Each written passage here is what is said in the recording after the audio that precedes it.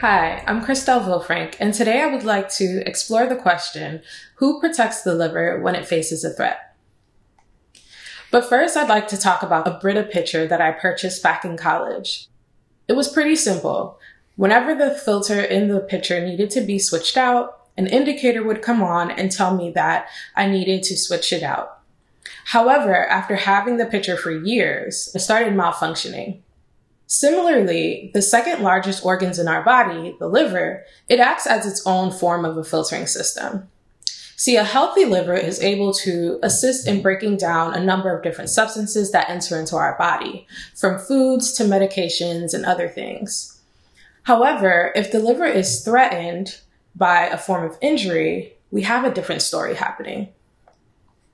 When a form of injury threatens a healthy liver, the fatty diet in this case, it can have the healthy liver transform into more of a fatty liver. Then, if that injury persists, that fatty liver can then progress to a more serious form of liver disease called fibrosis.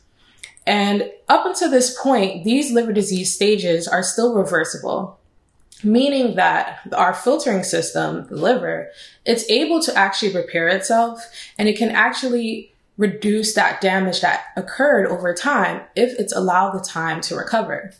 So the liver is actually able to regenerate itself.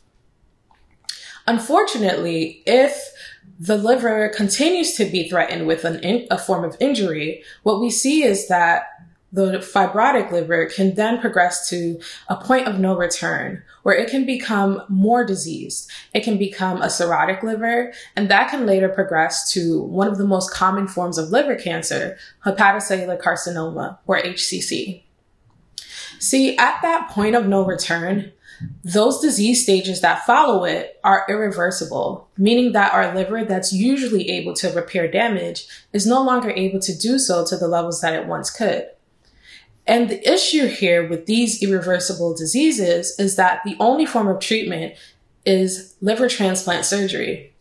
And being on a transplant list is not really ideal for those patients because they're often on these lists for a very long time.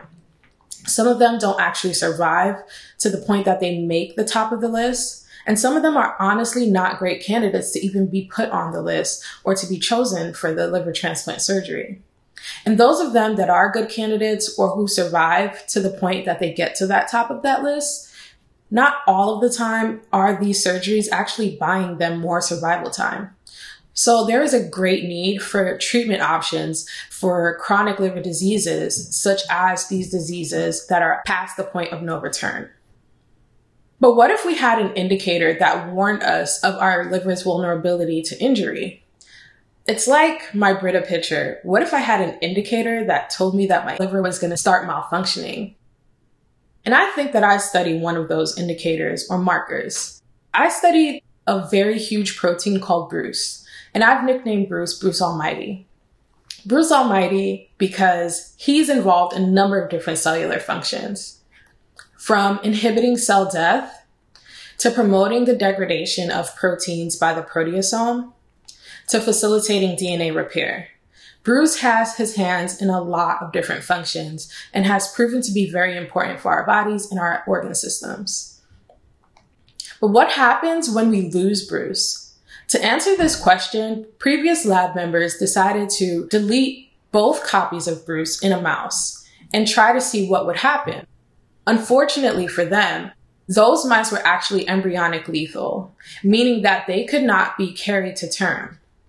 What they found was that the control mice, they had normal yolk sacs and normal placentas. However, the mice that had Bruce knocked out, their yolk sacs and their placentas were defective, and so they were not able to be carried to term. And so knowing this, those previous lab members decided maybe deleting both copies of Bruce was a little bit dramatic. And so instead of deleting both copies, they decided to delete a single copy of Bruce. Fortunately for them, those mice actually survived. But unfortunately, what they found was those mice developed spontaneous liver tumors, and that is being pointed out by these yellow arrows. These liver tumors happened after only 10 months of age, and that's with no form of injury, no special diets. These mice were just living and developed tumors. This happened at an 11% incidence compared to the wild-type mice. Those mice with a single copy of Bruce, or heterozygous Bruce mouse, they actually had hepatocellular carcinoma. And that was confirmed by our pathologist that we usually work closely with. And he confirmed these are indeed hepatocellular carcinoma, which is interesting for us because hepatocellular carcinoma is the fourth most common cause of cancer-related deaths worldwide. Patients with hepatocellular carcinoma are often asymptomatic, and they can actually be diagnosed at later stages of the disease. And so it's usually a little bit too late for interventions to happen. And so with this in mind, and knowing that Bruce seemed to be doing something in the mouse liver, our collaborator, the pathologist, he donated human patient samples to us. And he asked us, what do you guys think the Bruce levels looked like? And so in our lab, what happened was the previous members, they decided to incorporate a technique called immunohistochemistry, which is basically a staining to look at different markers. So the brownish staining would help us detect whether or not there was Bruce present and what those levels looked like. Looking at the intensity of that staining, we can get an idea of how much Bruce is there. And so when we stain those liver biopsies for Bruce, what we found in the normal tissue or the normal adjacent tissue, which is basically tissue that is close to diseased tissue, those normal adjacent tissues seem to have a great level of Bruce, looking again at that brown. But when we look at more chronic liver diseases such as hepatitis, cirrhosis, and HCC, those livers seem to have less brown. That suggests that there's less Bruce. By the time we get to HCC, we see that Bruce levels are barely detectable. And so this told us, mouse data as well as this data, suggests that Bruce is probably aiding in protecting both the mouse and the human livers. And so it's probably pretty important. Bruce Almighty striking again. But what if we knock out Bruce in the liver? That was the question I decided to ask when I joined the lab. Because, of course, if we had a heterozygous mouse that only had a single copy of Bruce, they developed spontaneous liver tumors. Of course, if I decided to knock out Bruce in the liver, it should surely create disease. It should be a more dramatic HCC than what those heterozygous mice developed. Unfortunately for me, that didn't happen. Those livers looked exactly like our control livers. The Bruce liver-specific knockouts, or LKOs, to the eye, it looked like those livers were healthy livers. They seemed normal. And I was a bit bummed by this, but I thought, let's not panic. What if we decide to threaten or give a form of injury to those Bruce-deficient mouse livers? Maybe there could be a chance for my dissertation research. And so I decided to subject those normal livers to a form of liver injury. And what I used was diethylnitrosamine, or DEN. We decided to inject those mice, both the control mice as well as the Bruce deficient liver knockouts, or the LKO, with the DEN, and we decided to look at what would happen. One of those immediate stress responses is cell proliferation. And what I found was that when I did another staining of both the control as well as the Bruce deficient livers, I found that looking at a cell proliferation marker, in this case Ki67, I could determine how many cells were proliferating in these liver tissues. And so in the control mice, we're seeing a little bit of cell proliferation, but in the liver-specific knockouts, those livers that are deficient for Bruce have an increase of cell proliferation. Another stress response is inflammation.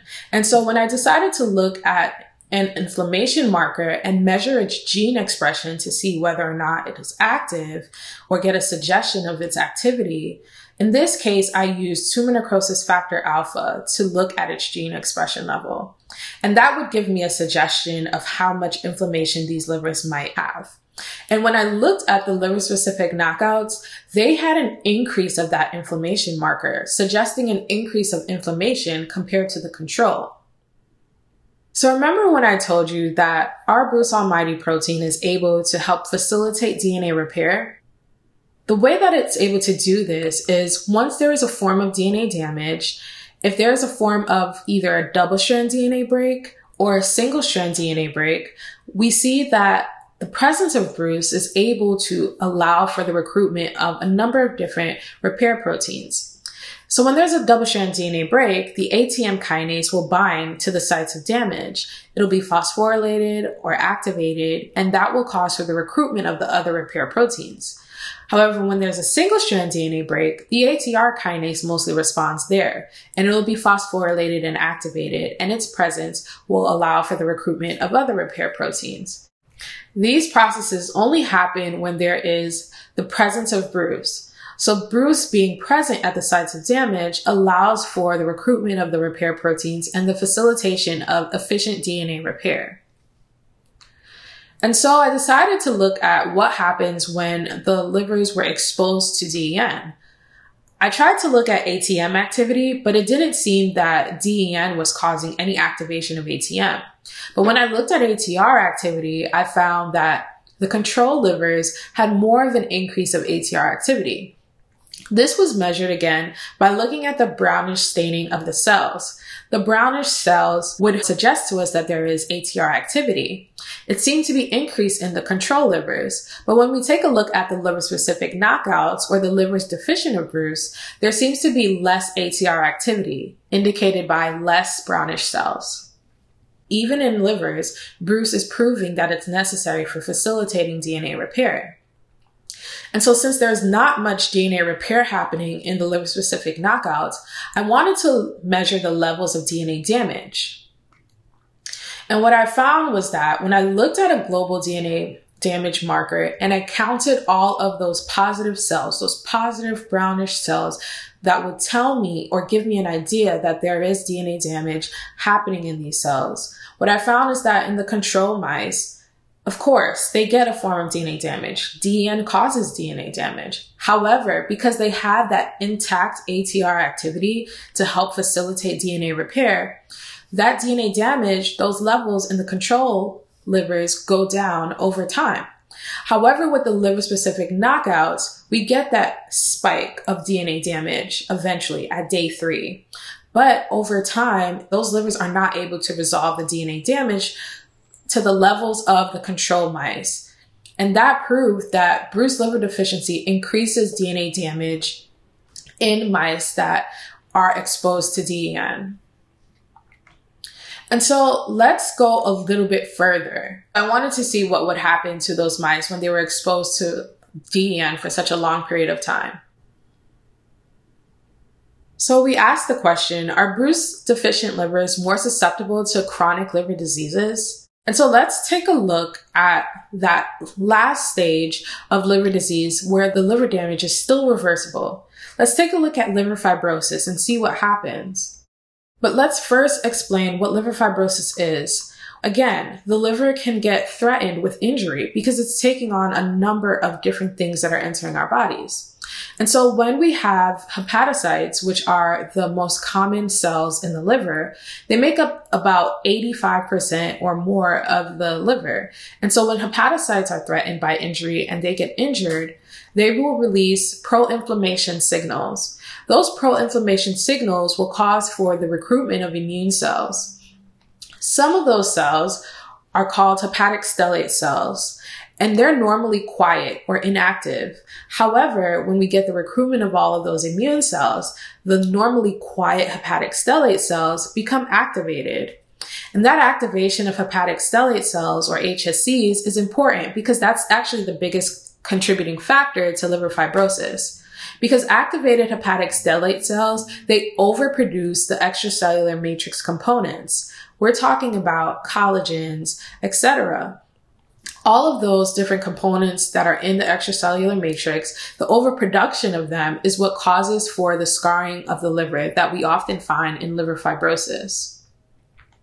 So when we looked at the livers of the mice that were exposed to DEN, we found that as early as 6 months of exposure to DEN, the liver-specific knockouts seemed to have an increase of collagen deposition.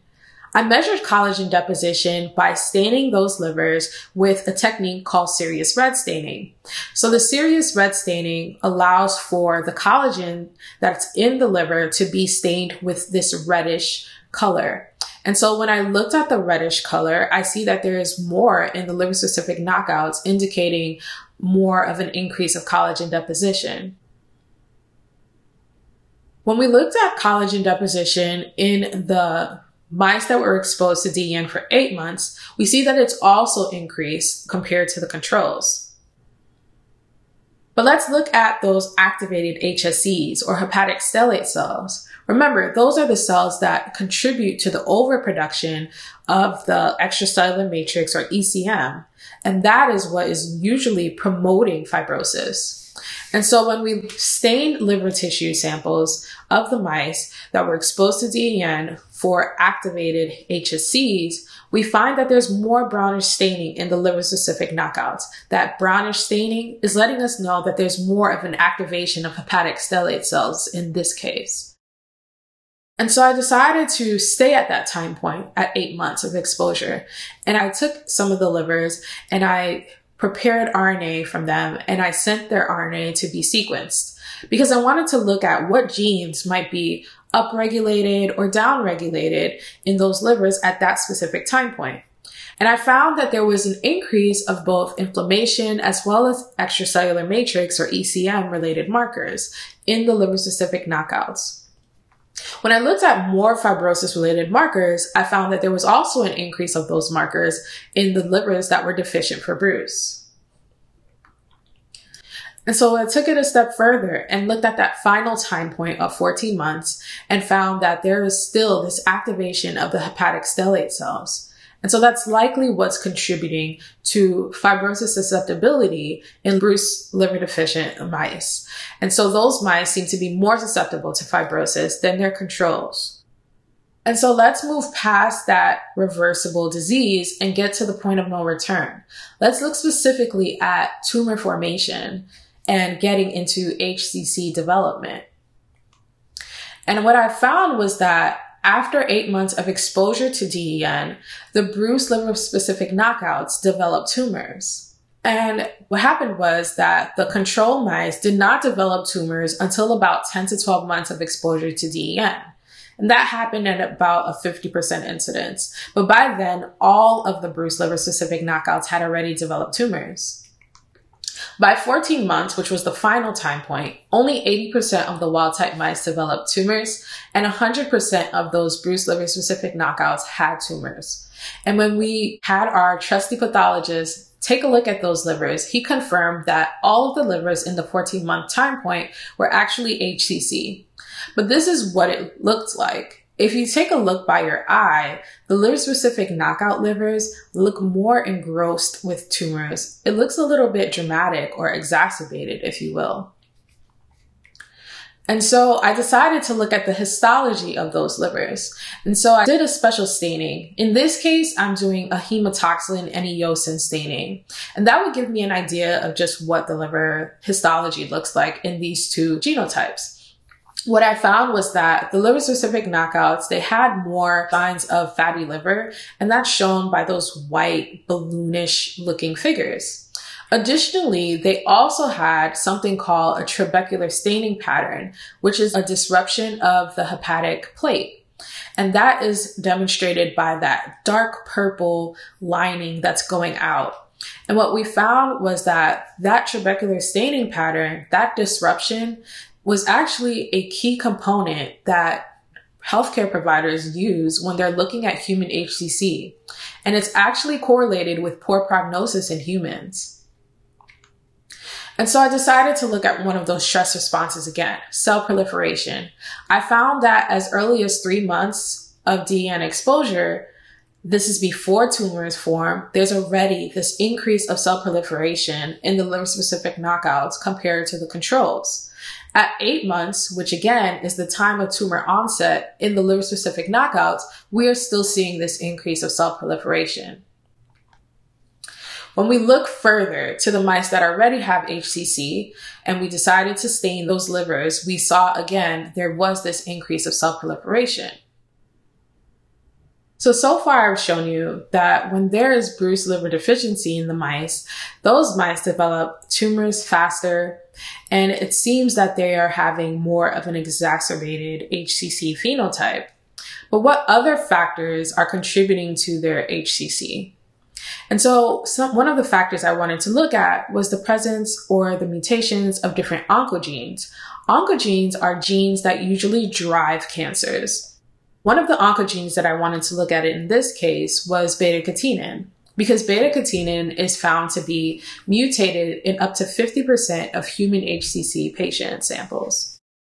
And that mutation is normally an activating mutation of beta-catenin. And so when I looked at the livers that were exposed to DEN and I stained those livers for beta-catenin, I found that there was an increase of nuclear positive beta-catenin cells. That told me that there was a suggestion that the beta-catenin is active, because when beta-catenin is activated, it can be stabilized in the cytoplasm and it can also move to the nucleus. When I looked at the time of tumor onset for the liver-specific knockouts, I found that there was still this increase of nuclear beta-catenin in the liver-specific knockouts compared to the controls.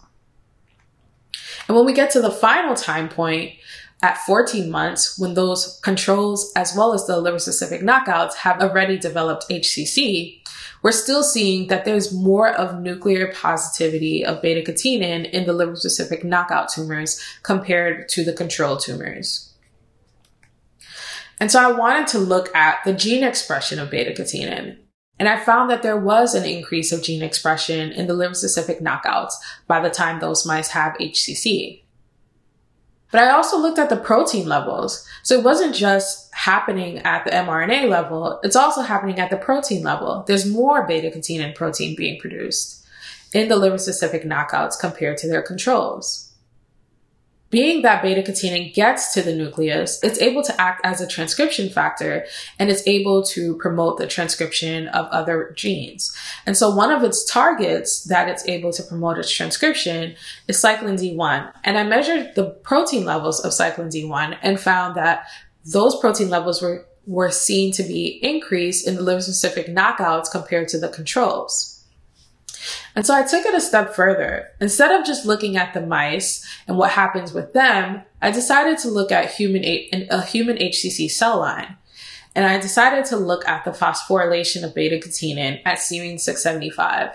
This phosphorylation site is important because that is what allows for beta-catenin to be stabilized as well as move to the nucleus. And it gives us more of a suggestion that beta-catenin is activated. So when we measure the levels of phosphorylation of beta-catenin at serine 675, we see that it is increased in those knockout cells, those human HCC knockouts. And that tells us that without Bruce, there is this increase of beta-catenin being stabilized, and that's causing it to be hyperactive compared to the control cells. And so I wanted to ask, is Bruce a good marker for measuring chronic liver disease susceptibility? And so when we look at the highlights of this study, we find that as early as 3 to 4 months of exposure to DEN, the liver-specific knockouts already have an increase of cell proliferation. Additionally, the liver-specific knockouts seem to have an increase of nuclear beta-catenin, which is the oncogene that we know promotes HCC development in humans. As early as 6 months of exposure to DEN, the liver-specific knockouts also developed fibrosis. By 8 months, they developed tumors, and we did not see tumors in the control mice until 10 months of exposure to DEN. By the end time point of 14 months, both the normal mice or control mice had HCC as well as the liver-specific knockouts. However, I hope you remembered, the control mice only developed HCC at an 80% incidence compared to the 100% incidence we found in those livers that were deficient of Bruce. Not only did they all develop HCC, but they seem to have more of an exacerbated HCC phenotype compared to the controls. And so what's next? What did we learn from this study? So not only did this study show us or demonstrate to us that our Bruce Almighty protein is able to help in protecting the liver, we should all consider Bruce to be a marker or an indicator. It could potentially help us tackle the issues that we have with liver disease in this country. With that, I'd like to thank the iBiology team, and I'd like to thank my lab, both past and present, my graduate program, as well as all of my funding. Thank you.